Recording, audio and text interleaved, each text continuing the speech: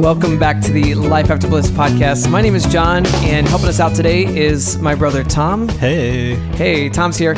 We are in the studio today. We're actually not in the actual studio. Today we're in a venue, the Old Rock House in St. Louis.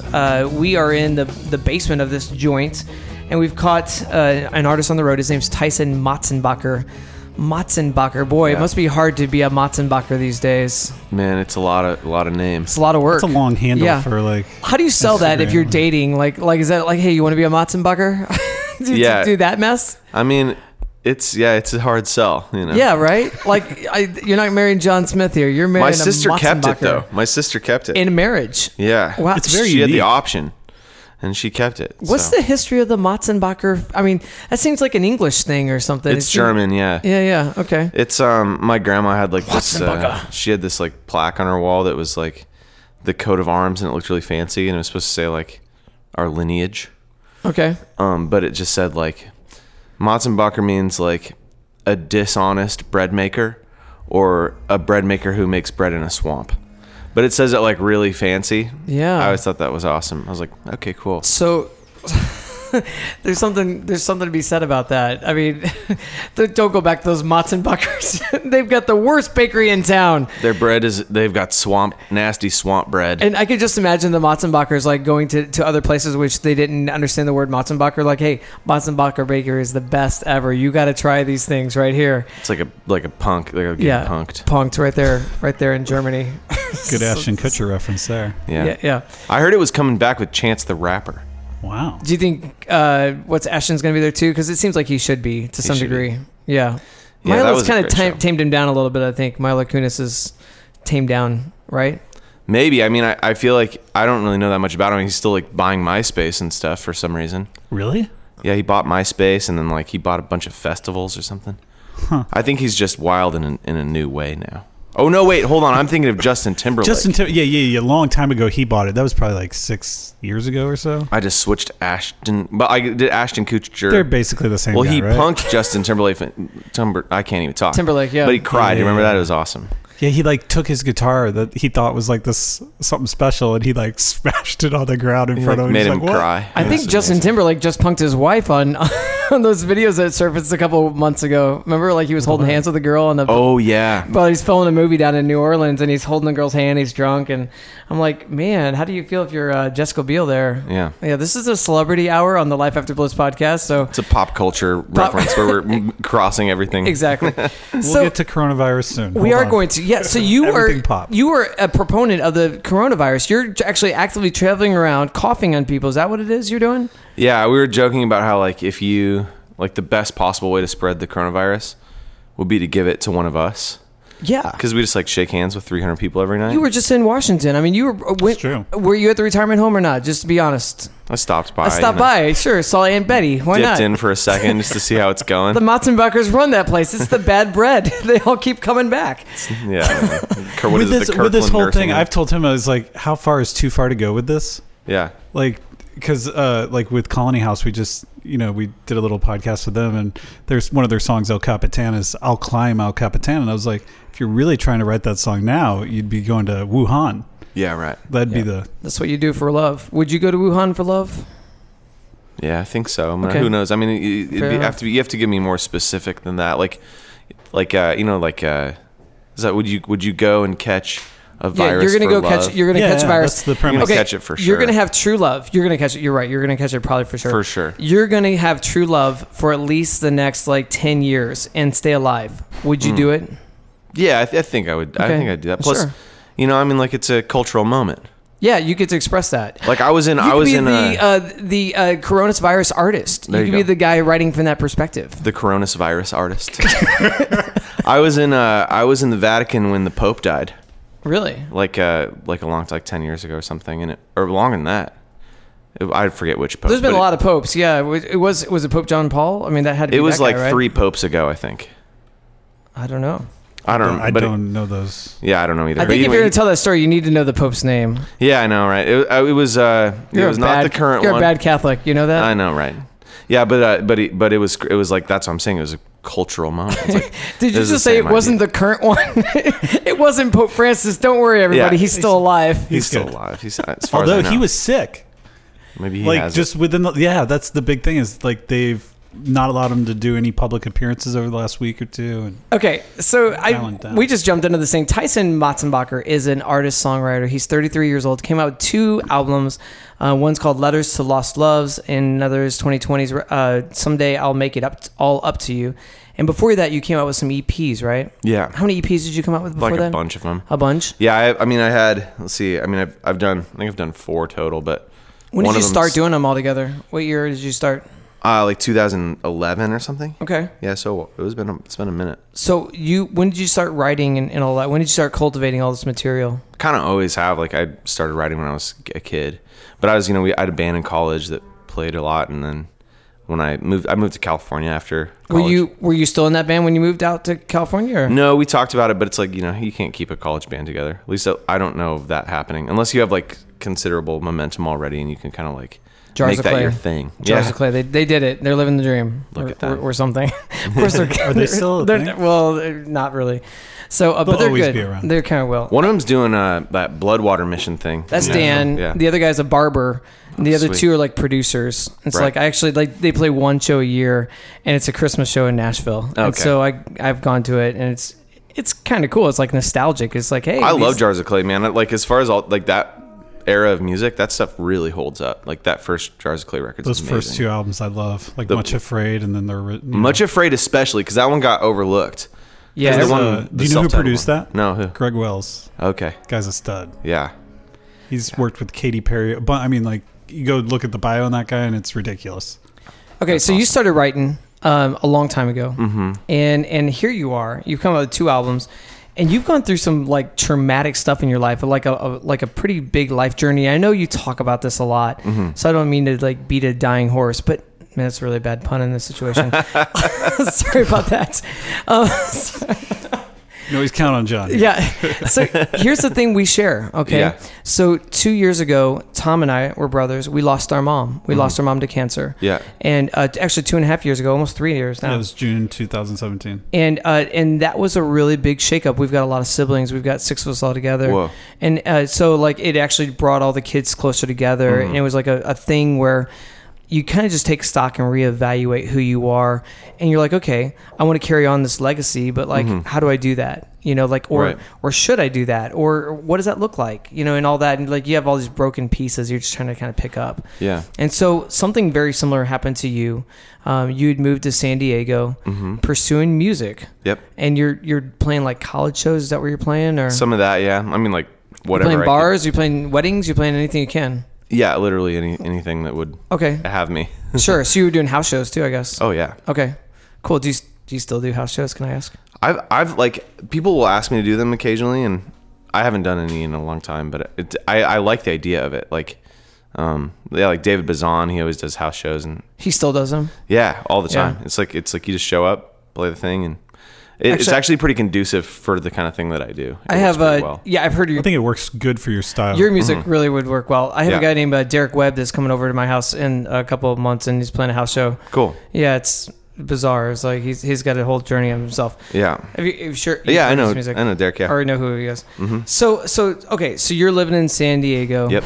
And I don't know how you picked San Diego. How did you pick San Diego actually? Well, it's kind of a longer story, but I was supposed to work for a booking agency in Portland, Oregon that like books tours. Sure.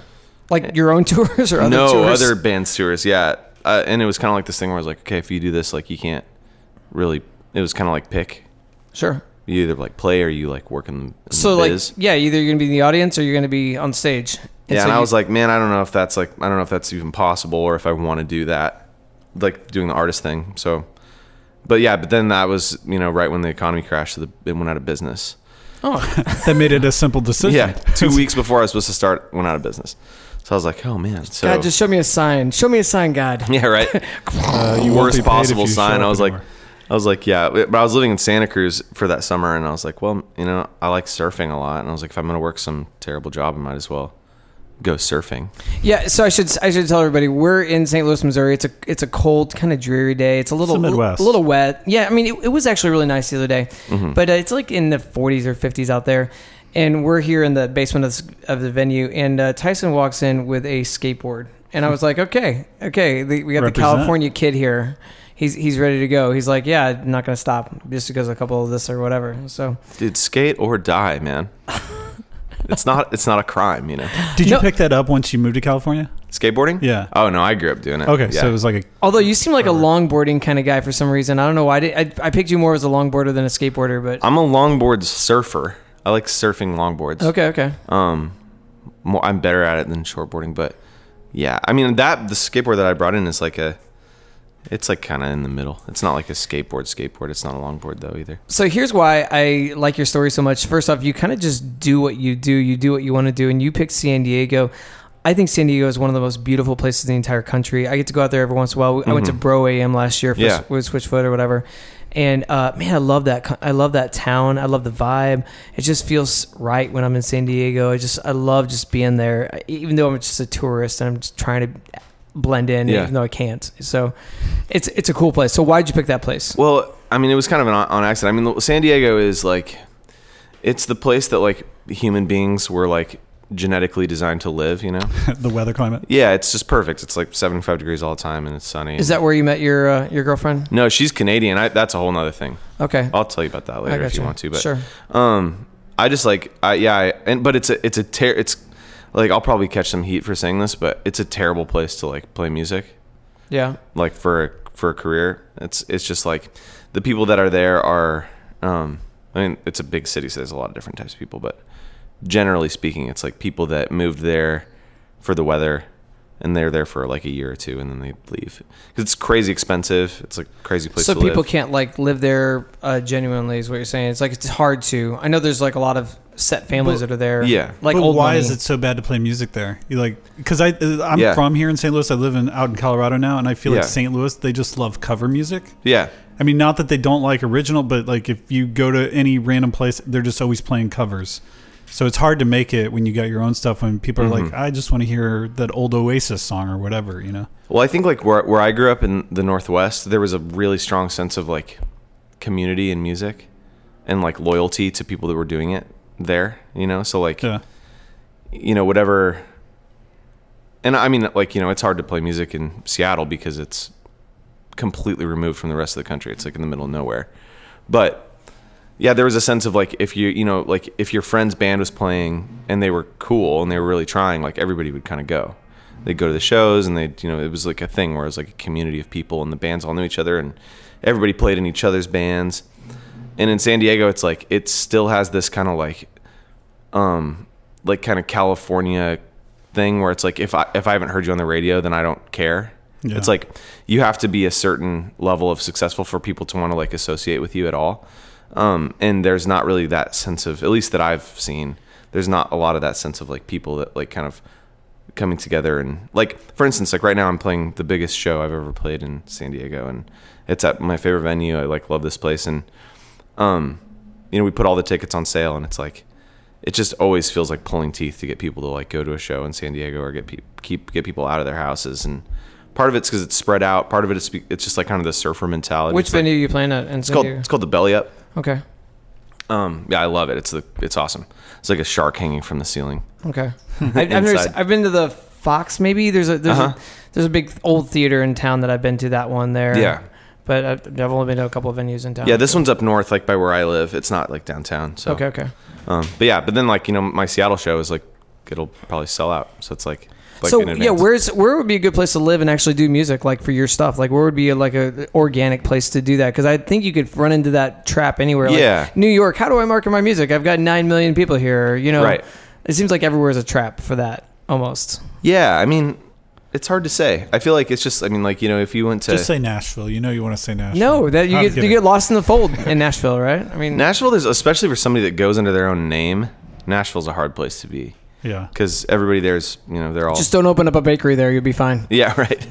Sorry. I think the LA is a pretty good place to make music. If you like there's just a lot of really interesting stuff going on there. It's Okay, like so you got to drive an hour or two. yeah, So- exactly. Okay. I mean, and it takes me like I can be in Hollywood like just as fast as you could get there from like Pasadena. You know, it's like it's all Southern California. So. Yeah, I got you. Okay, so you're living in San Diego. Yep. You're coming out with music, EPs. You're playing anywhere you can. And then what's the next thing that happens to Tyson Motsenbacher? And then my mom got sick, which is like, you know, like you were talking about it earlier. It's like, it happened for you guys too. My mom got cancer and she fought it for a while and then she passed away. Yeah. And Was she on chemo and did all the? She went through all the stuff. How long was she sick for? she was sick for like 3 years, I think. Oh my. Okay. Yeah, I mean, she was like super healthy. She's like a marathon runner and stuff. So they thought she had it pretty good, but I think they caught it kind of late. But she was Stage 4 or something like that. I mean, Yeah. But here's the thing: like they always catch it at stage. I've never heard of even catching it at stage 3 before. Yeah. So like I think that's kind of common. But man, 3 years is a long time to suffer in that disease. That's pretty horrible. So for our mom, there were a lot of roller coasters. And Yeah. literally when she got it, they didn't know what was wrong with her. They figured it out. Then she started chemo immediately. But every round, it was just like this huge roller coaster. Then they said she was good. And then she went on a cruise and we never saw her again. She went on She the literally Whoa. passed away. And only one of our siblings got to go there. Like they took her up to Anchorage. She was in this hospital. And by the time we knew that things were just going downhill so fast, we couldn't even get there. So yeah, she was on a celebration cruise because she had just rung the cancer-free bell. yeah. And so, like, she Oh was my a Christian gosh. school teacher, librarian girl. Yeah. So she had, like, a lot of people. Have you ever seen the videos of, like, the Christian kids coming over to the people's houses and playing the praise songs in the front yard? Oh yeah. That's like my mom. That happened to my mom. And it was, like, celebrated. She came back. She started working again. She was cancer-free for, like, she was there for, like, a month or two. And then she went on this cruise to celebrate her cancer-free. In Alaska. In Alaska. Yeah. And never been out of really the 48 before, and this is her first big trip. And then all of a sudden, like that, you know, she passes away in a Anchorage, Alaska Oh my place. gosh. It was insane. So we can Yeah. relate to your story it a was little 9 bit. months that she had. So Yeah. she got it in October. She passed away in June the next year. So 9 months. I mean, So, that was a roller it was coaster really for cool. us. But 3 years, I can't imagine holding on to this hope and it's That's back what and I'm forth thinking. and all that seems like worse to me, honestly. Like Yeah. yeah. It was, and it was. I mean, it's good. It's good, and I mean, obviously, like you take the time you can get. You know, like Yeah. 3 years is better than nothing. But it's also like 3 years of really just gnarly stuff. You know, it's like my mom was a nurse, so she found it herself. Basically, she like took the stethoscope out. Oh, wow. Like was like listening to her own She's lungs. intense. Oh, she she was knew- super gnarly, man. And she knew that, like, I mean, she knew like that she wasn't going to make it right away. So she was like, But you know me 3 years before 3 years. oh happened? yeah. Oh yeah. She was like, you know, so she was like kind of coaching us through the whole thing. And she was like good with it. She was like, had total peace with the idea of death and of dying and of like moving on. But she was really worried about like her family. She was like worried about my sister and my dad and I. So she was like coaching us through this process while she was like, you know. I remember my mom. One of the times she was ushered in a ambulance to the hospital during one of her chemo treatments, and the presidential election was happening, and she was really what was happening here in St. Louis at WashU? Yeah, they had a Oh, wow. debate or something Like like that same night, she was being transported from a suburban hospital to downtown. Is that what you're talking about? Yeah, exactly. And so While all that stuff's going on, it's like Yeah, crazy. Yeah. she knew that, and we just found this note that she had left. Like after she passed away, you know, we went through and found this note that she had written down. What he's already about to tell you. Yeah, so she was heading to the hospital, and she was really big into the conservative side of politics, and she was very vocal about that. And in this hospital ride, ambulance ride down the hospital, she said, "I realized then and there that it doesn't matter my political affiliation. I care Yeah. more about the people that are around me in this ambulance, and more about their souls, and more about who they are as people, Yeah. more than this bigger general election thing that's happening." And it was just like her way of kind of letting go of these things that she had in her life, and it was really freeing for us to hear that. You Yeah. know, it was really easy. So back to your story. I'm sorry, our stories correlate a little bit. No, so. not at all. I think, yeah, like my mom, she always kind of like lived in the space between a little bit. Like it sounds like your mom did too, where it's like, she always like kind of had this like, I mean, she was like, kind of like a mystic a little bit. She was like, so it always kind of felt like she was like lived at least a portion of her life in a place that I didn't understand. It's like she was kind of like a hippie, like a free bird, like kind of a. Not really. It's kind of hard to explain. I just felt like there was a very like. So she had her own little world, is what you're saying, that she didn't let Yeah. you into. Like she was content on her own behalf. Is that what you're saying? Totally. I mean, like, there's a bunch of examples that I could give you, but like the one that I always remember the most is like, because she wasn't like I don't think the people that I think that like the church we went to, like I think like everybody was kind of worried that she like wasn't a Christian. Like they were all just like Those are the Yeah. best kind of churches when Yeah. you're in suspect the entire time. they were kind of, especially her specifically because she was so out there. So like, Man. I mean, like Did she play with that? Because I hope she did. I hope Oh, she had yeah. some fun with that. Okay, good. she loved it. like And, she wore her Led Zeppelin shirt on Sunday mornings, right? that kind of thing. Okay, I mean, good, where good, she good. was just out there and she didn't care. Like she just didn't care at all like what you thought about what she believed, you know? So, Yeah. but she was like, well, like one example is that like one time when I was a kid, like she was, she like wasn't eating at dinner and I like kept pushing her and asking her why she wasn't eating. She's like, I'm just not eating. Like, leave me alone. And I kept pushing her and she's like, all right, I'm not eating because I'm fasting. And I was like, what? She's like, I know it seems weird, but I'm not eating. And I was like, why? She's like, because this guy got in a motorcycle accident. And I was like, who? She's like, I don't know. And I was like, you're not eating because somebody got in a motorcycle accident that you don't know? And she was like, yes. Very personal. And then like 3 days later, she was eating again. And I was like, what happened? She was like, he died. Celebration, maybe. And I was like, how do you know? She's like, I don't know. I just know that he was in a motorcycle accident and he died and I was supposed to not eat and I was supposed to pray for him.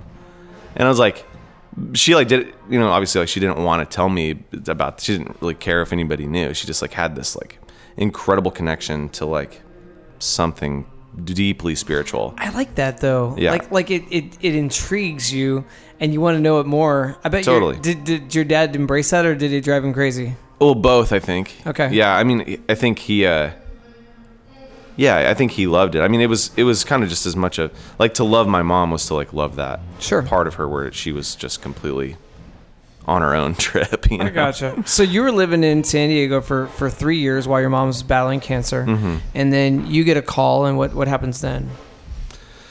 Well, I mean, she was kind of trying to like break it to us easy. I think that like, so first, you know, she's like, hey, something's wrong. And then, but she knew what was going on. So she's like, something's wrong. And I was like, okay, well, it's fine.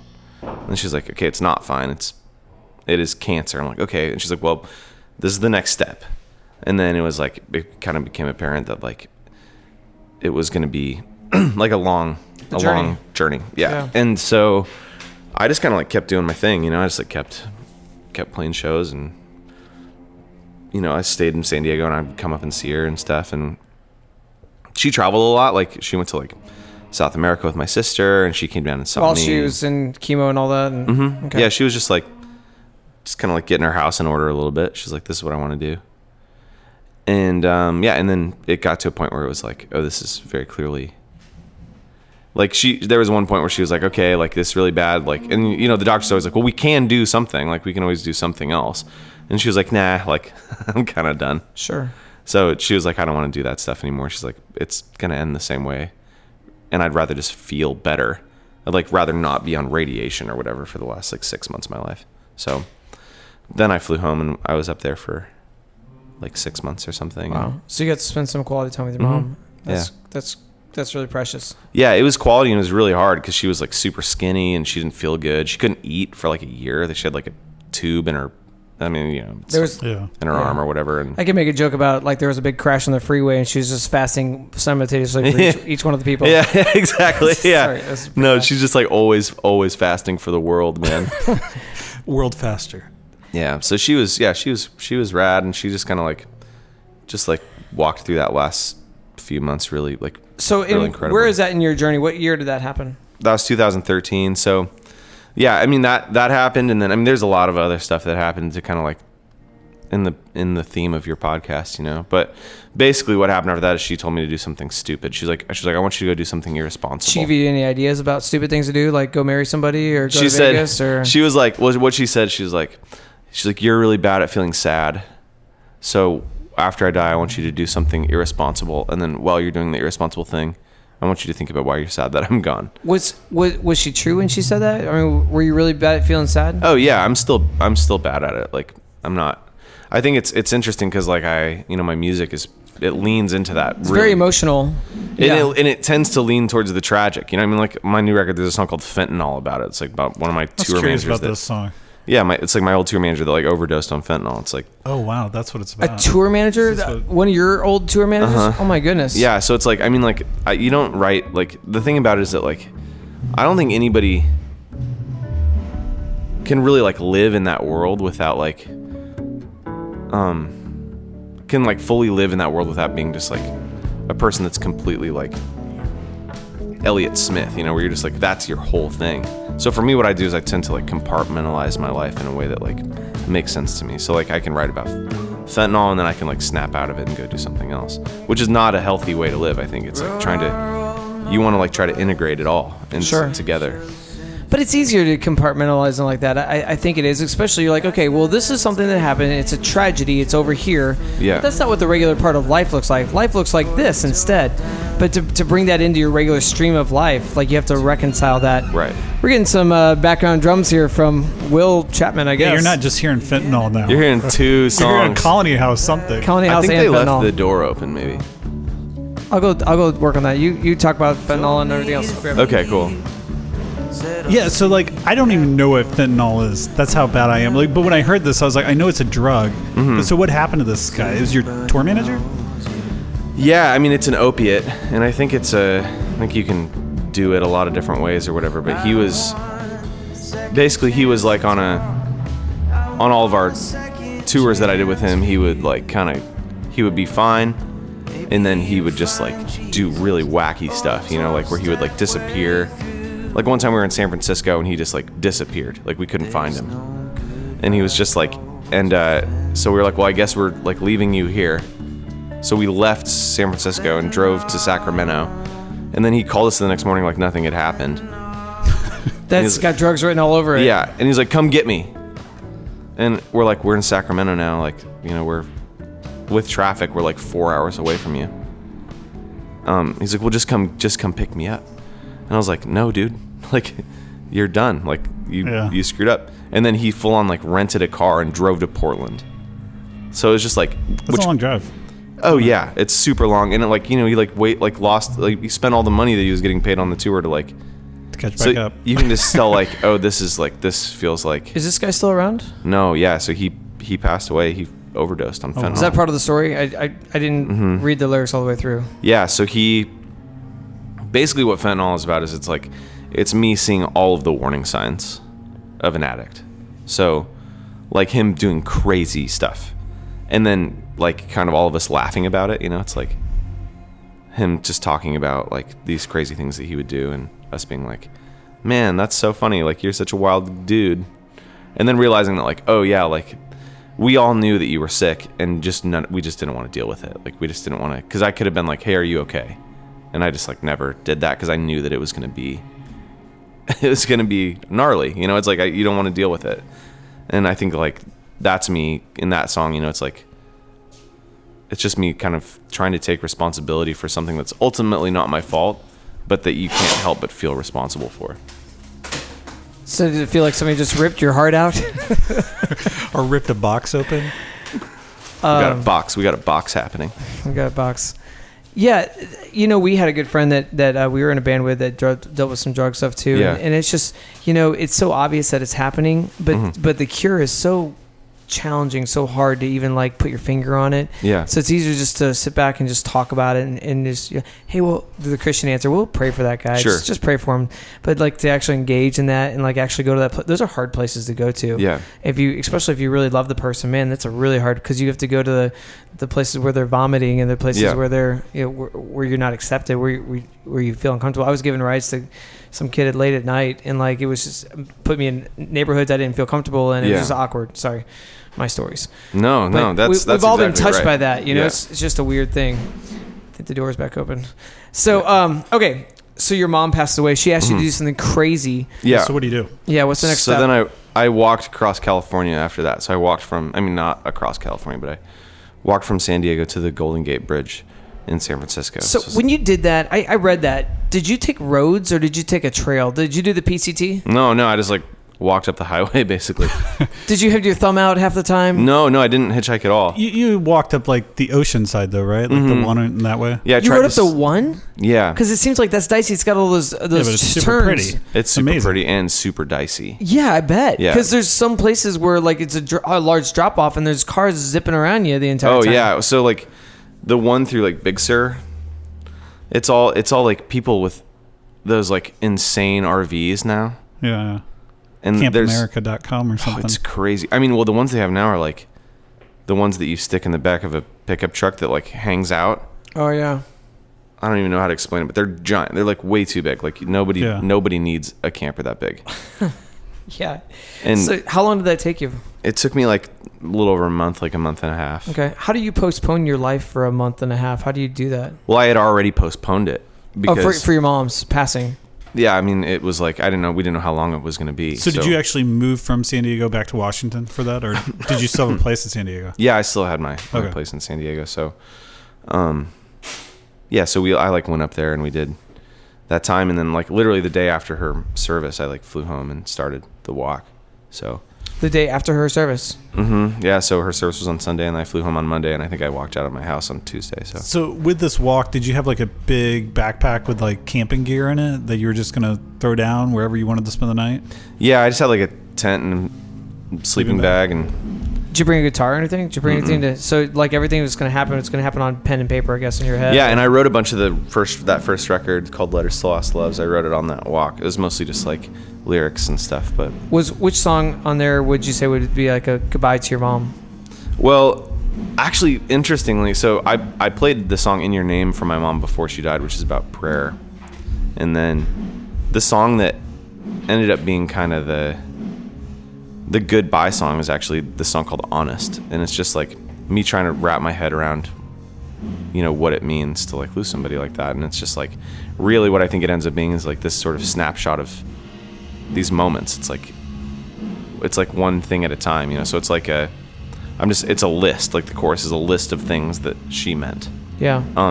We got it here. Yeah. And I really love that song. That one's like I don't really play it, and we don't really like it doesn't like get a lot of You press. say we or don't whatever. really play it. You mean you don't really play it? Yeah, like with the band and Oh, stuff. your group. I'm sorry. Yeah. That's what I meant. Yeah. It's like And I as well. Yeah. So yeah, that's kind of yeah. You started off there. so that I walked to San Francisco, yeah. So that I like wrote that like while I was walking down the side of the road basically. Yeah. So that one's kind of the goodbye, I guess, but You played the song to your mom before you said. No, I played- Oh, you played "Honest" for her. In Your Name. I played In Your Name That's right, the for prayer her. song. Yeah, That's right. actually, that one was. She actually had some input in that one because the end of that one it says like there's this lyric that says, "Who my God have you been listening to?" And it's talking about like all the things that people say that God did for them. And I told her it used to say the F word there. You say, "Who the F have you been listening to?" Yeah. Which is how I felt at that moment. And I played it for her with the original lyrics, and she was like, "I love that." She's like, "I love it, but you can't say it. You can't say that." And I was like, "Why not?" And she's like, "Because if you do, the people who need to hear that song won't hear it anymore." That's true. And I was like, "Oh, okay." So I took it out. People have that thing where they hear that word and it's just like it puts the wall up, so they can't listen further past that point. So I get that. Mm-hmm. Your mom had some wisdom. That was really good. Dude, super, super wisdom. Yeah, she was rad. That was really good. Yeah, she saved you the E explicit on the album. She saved you the Oh, E she rating. probably saved me like a lot of. I mean, I don't know though. Like it's hard to say because I think that like it's really funny to be now like kind of sort of like I'm somewhat in the like Christian music world now, which is really interesting to me. Because you really never pursued it. Is that why you're saying that?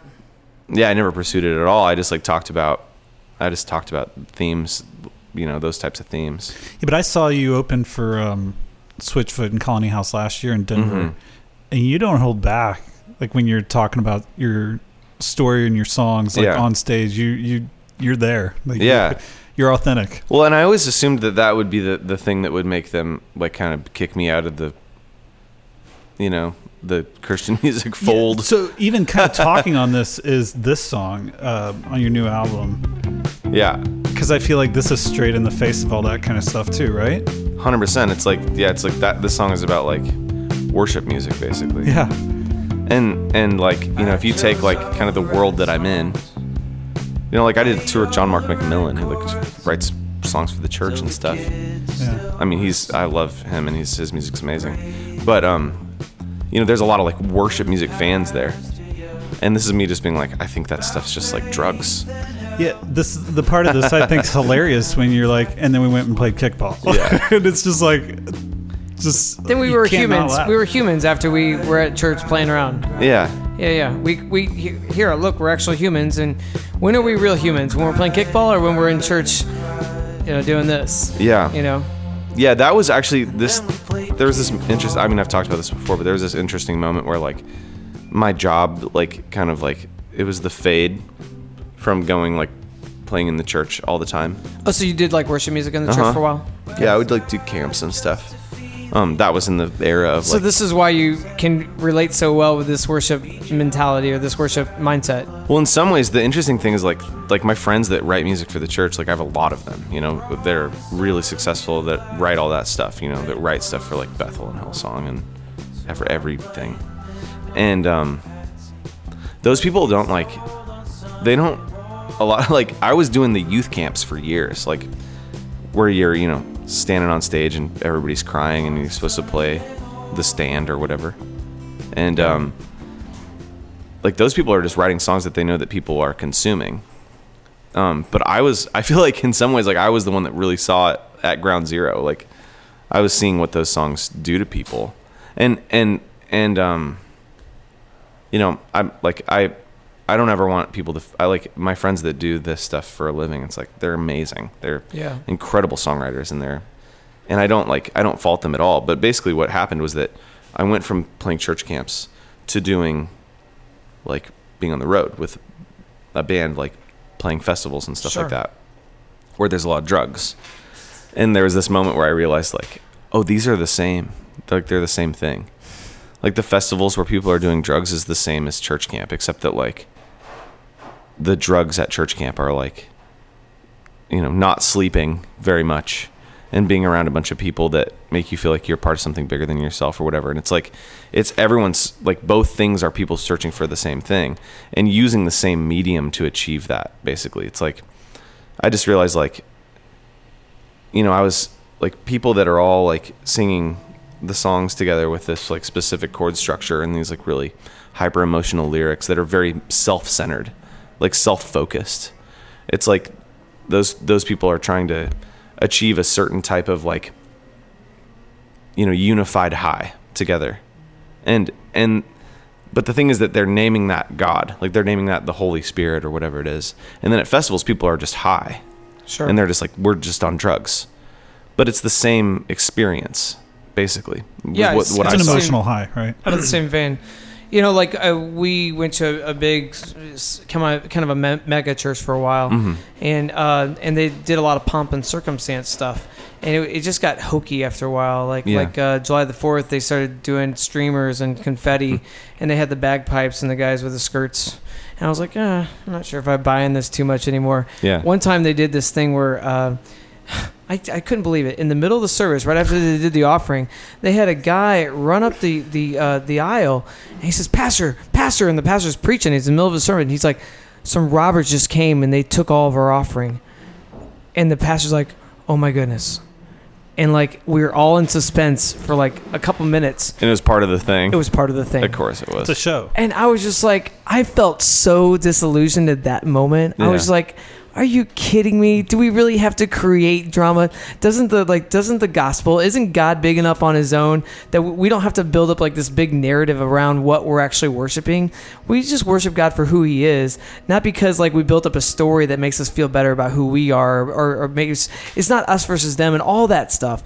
And I really resonate with what you're saying is what I'm saying, because I think the church can easily, and they're an easy target because they're big and they're everywhere. The church, the capital C church, whatever. Yeah.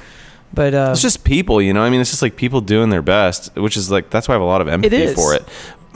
But I think like what gets really frustrating for me is like when it becomes, I'm just looking at it being like, and a lot of this comes from my mom, you know, being this person that was like in the deep waters, dude. And like I don't know, you know, I'm sure she would be the first one to admit that like she didn't have it all figured out. But that's kind of the point. It's like, if this is things like, if you look at it, if you just zoom out for a second and you're like, I mean, think about like, if you just look at the world and you're like, somebody created this thing. Like if I believe that like God created this, and like also God created everything that we can see and have ever known and have ever heard and have ever thought.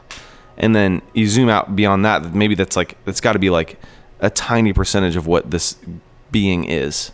Like it's enormous and it's like terrifying. It's like scary. it's overwhelming. It's overwhelming and it's terrifying and it's confusing, man. Like to think that you can wrap your head around that is like, I think is insane. So to say that like, okay, so this thing is literally infinitely bigger than I can even begin to try to imagine, and scarier and out there. And then what I'm going to do is I'm going to use that as like a way to comfort myself one day a week, or a way to like feel good about my life, or a way to X, you know, whatever X thing is for me personally. It's a way like to justify my existence, maybe, you know? Sure. I mean, a way to justify my voting, a way to whatever you want to do. You can literally use it for anything. Yeah. And like, and when that becomes the entirety of like your relationship to the divine, it's like, okay, this is something that I use to X in my life because I have a lot of worries, and this kind of pats down a few of them. It's just like, dude, that is such a bummer. That's like such a lame way to like live your life, is like to use this thing that is enormous and to dumb it down and to, you know, conform it and to Americanize it or whatever. Like to bastardize this enormity into such a way to where it just like kind of suits you how you want it to suit Sure. you. It's like we're all building a narrative, and we want that narrative so well to fit what we think is right and true. Right. But like we all do it. We all do it. And like to some degree. Sure. And I think that like I'm in some ways it's like I'm fine with that. Like it's like if you like, we all have to find ways to live our lives. Like we all have to find ways to like survive. But like the things that make me upset are when it's like, I mean, you know, if you're like, I don't even know of a good example, but it's like there are a few things that I hold to be sacred. There's not very many, but there's a few things that I hold to be sacred. Your skateboard, what else? Yeah, skating, surfing, your girlfriend, tanning, San Diego. What about your Land Rover? Good teeth. You like good teeth, right? You're a big teeth guy. Good. Yeah, going to the dentist, pizza. I mean, I could everything go on. that's important in life. Yeah. You were really on a deep thought there, and I'm so sorry. Totally. For some reason, I told him about your Land Rover. I saw this video that you put online talking about some of your songs, and it's like one that you drive on the right side of the road instead of the left. And I was like, dude, that is awesome. Like, I don't know how he got that in the States, but that is sweet. It's actually my best friend's Land Rover. I just used it. I use it for that. I'm posing. But that thing is amazing. It's Japanese. It's right-hand drive. Yeah. Okay. Yeah, I love that car so much. He has like a couple of cool cars, so I will steal that one occasionally. It's sweet. When I saw that, I was like, dude, that is rad. Yeah. The funny thing about that was that like driving that around Southern California, it's like all of the salty surf dads are just so pumped on you. It's like the best way to make friends in Southern California, just drive that car around. We have a good friend that has a 1957. What kind of car was that? Did you see that thing? It was this old big flashy car. And we drive that thing around Southern California, and I forget what kind of car it was, man, but it was beautiful. It's just 1957. It's a head turner. It's it's cool. Yeah. Hey, when I think about your album, I listened to it a couple times recently, and I just bought the thing, by the way. Oh, nice. I'm an actual buyer of albums. I know, right? You're the last of the Mohicans. Yeah. I'm trailblazing. Yeah. Do you even buy albums on your own? Are you a streamer? I will buy vinyl copies of records that I love. Yeah. I can't fit vinyl on my iPhone. It's hard to take in the airport, you know. It's really I honestly does not really live. How did you? Oh, did you buy? You must have bought it through iTunes. Okay. Okay. Yeah. Cool. Nice. Yeah. Like, I like doing that actually. I love it. That's I still cool. do, and because I like. Well, I guess I just like owning music. I don't know this. I don't know if it doesn't mean anything anymore. So when I listened to your album, I came up with some themes: longing, reaching for what once was, finding who your needs are. Boy, is Colony House being really loud? Is it? Either that or they left the door open again. I'll go check it out. And then it all culminates with I miss the old days. Yeah. Of like this reminiscing of what once was, and just missing that life. And I guess that maybe your mom and your story plays into that a little bit. Yeah. But also, I think in part of that story, you talked about how maybe you're making the good old days right now as you live. Yeah. And like so, like you can't always miss the old days. Like you're living the old days right now. Yeah. I'm gonna go shut the door. I'll be right back. Cool. We'll listen to the song. Yeah, I really like this album though a lot. It's pretty chill. Yeah. Good for a drive. I get that a lot. This is like a good road trip stuff, which I appreciate. Meet me by the river, baby. I've got something to show. Is this the first podcast you've done during sound check? It is. I love it. These catfish. A lot going on in the background. Magic powers. Yeah, that was. I mean, I think like in all of my songs, I've always like really dealt with that like sense of nostalgia or sentimentalism or like longing for the past has like always been a big theme. It's like, and I tend to like over romanticize the past, like I always have done that. I think we have to do that, especially like with funerals, where like we saint the people as they go off, and like we have to just like look at the best of parts of who they were and who they are, and right. Yeah, your album is very soothing. Oh, thanks. Yeah, I like listening to it, but I think if I was going on a long road trip, it might not be the best thing to listen to late at night. Yeah. Yeah, if you're doing that 2 to 3 a.m. drive. Yeah. No offense, peaceful. but this is not the one you want to put on like something a little heavier, like maybe Colony House. Right? Yeah, they would help. It's like that that Saturday Night Live skit with Bon Iver when he puts his like superpowers. He puts everybody to sleep. I love that. What's the lyric from the song at the end? It's like it's saying you want to miss better days, right? Yeah, I want better days to miss. Yeah, love that. When I heard that, I was just like, that is perfect way to say that, right? Yeah, it's like I think that was just trying to like be realistic about the things that I miss in the past, and then also to say like, I think we can like do better than that. You know, like I think we can like. Yeah, we can like. I think that part of hope is like actually having like a belief that you can impact the future. You know. Yeah. So, what are you trying to say through your music? What your new album? I mean, I said some themes that I picked up from, but what would you try to convey to anybody who's coming to the shows, listening to the music? What are you trying to say? What are you trying to reach? What are you trying to say? It's a good question. I mean, like let them interpret, but what are you actually trying to say? Well, I think there's a couple parts. Actually, my friend John from Switchfoot, he. That's so cool that you can say it, by the way. Oh yeah, he's a dear friend, man. He's like, that guy's the salt of the earth. But he was the first person that ever took me on tour. He was like kind of the first person that ever believed in me. Really? How long ago was that? It was like actually when I was on my walk, he heard about the walk and then he reached out to me So you didn't know him before the walk? I think we'd been in the same room a couple times, but I didn't really know him. And he was just like, he reached out and then he offered me the tour for the Wonderlands. And he like after one of the shows, he said 5 or 6 things to me on that tour that I'll never forget, but one of the things that he said to me is he took me by the shoulders and he like shook me and he goes, Tyson, if somebody's giving you a microphone, you better know what you're saying into it. And I was like, oh man, and that was a really good word. I think, oh,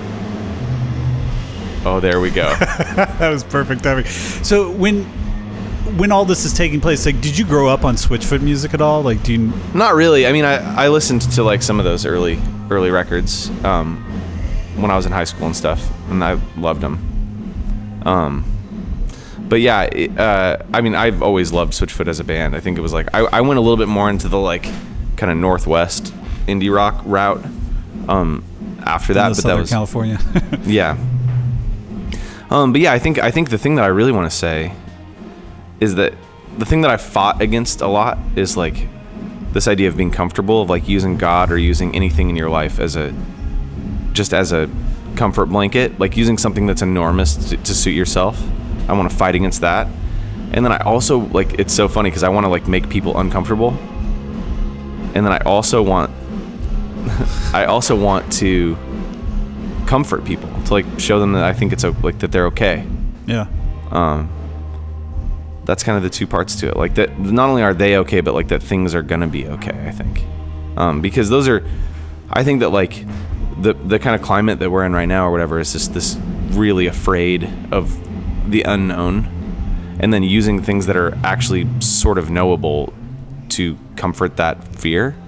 And I actually think it's the other way around. Like I think that like those big things are probably fine, but like the big scary things are probably fine. Like I think it's probably okay. Like the coronavirus stuff like that. Yeah, is a great. I mean, yeah, that's a great example. It's like people are buying toilet paper by the pallet right now, and it's just like because they're afraid. And it's like, here's something I can do, is like buy a bunch of toilet paper. And it's like, coronavirus is going to go away. Like it's a scary thing, and it's bad. It's going to be bad. But like, you know, probably more people will die of the flu during this time than the coronavirus. And it won't get any attention at all. But the coronavirus is big and scary, and it moves through the air, and we're all terrified of it. Yeah. So like, in my mind, it's like in my mind, it's like if we use God to comfort our fears of like politics and stuff like that, or the future or the scariness, it's like, in my mind, it's like that stuff's probably all fine, and actually what you should be afraid of is God.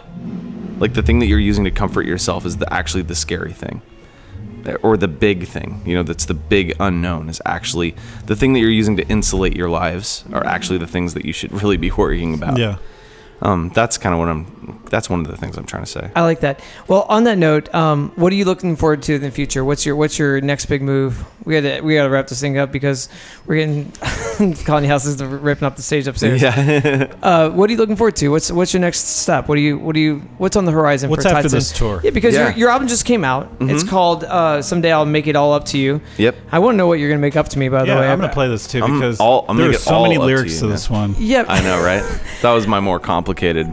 Yeah, like Honestly, a lot of these songs, I'm like, you don't sing like the same chorus lyrics all the time. It's just like you're telling this ongoing story, and I'm like, how does this guy remember all these lyrics? Because I'm a songwriter, I've done this kind of stuff, and I'm like, that is the hardest part for me. Music, not a problem. I'll remember any little random thing, but lyrics, I'm like, I have a hard time just remembering one chorus sometimes or one verse, and I'm like, how does this guy do this? There's a few songs that I mess the words up to pretty often. Like I'll probably mess the words up tonight. But yeah, we have a tour coming up. It's in May. It's a West Coast tour, so we'll be playing pretty much every West Coast city. you and your band, or Yep. what? Okay. Mm-hmm. Yep. It'll be a full band tour. Really excited about that, and then we're gonna be hitting everything else again as a headline, and probably in the fall. So Cool. Yeah. Cool.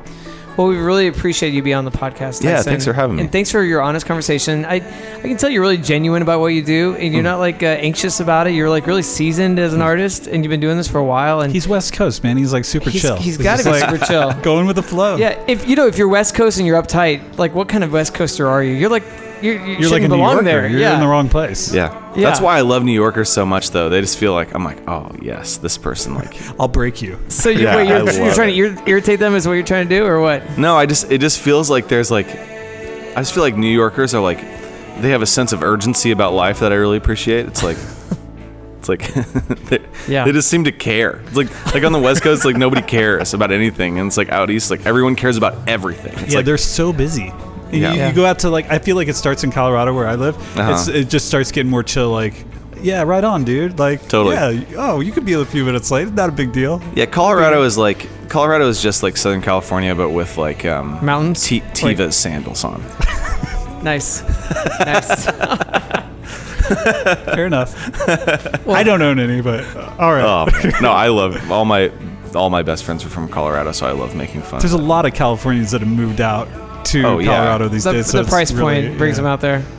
Cool. Yeah. Well, Tyson, thank you for being on the Life After Bliss podcast. We appreciate you. We appreciate your music. How do people find you? I'm a good place. A lot of like kind of the place that I am actually wheels on the ground is on Instagram. So Okay. If you look Tyson Motzenbacher up, Yeah. you'll find it. Motzenbacher is German for bread maker. Dishonest bread maker. Yeah, how many times you've told that story a lot, don't you? I bet you do. Only when I need to like, just show how silly my grandmother is. I think.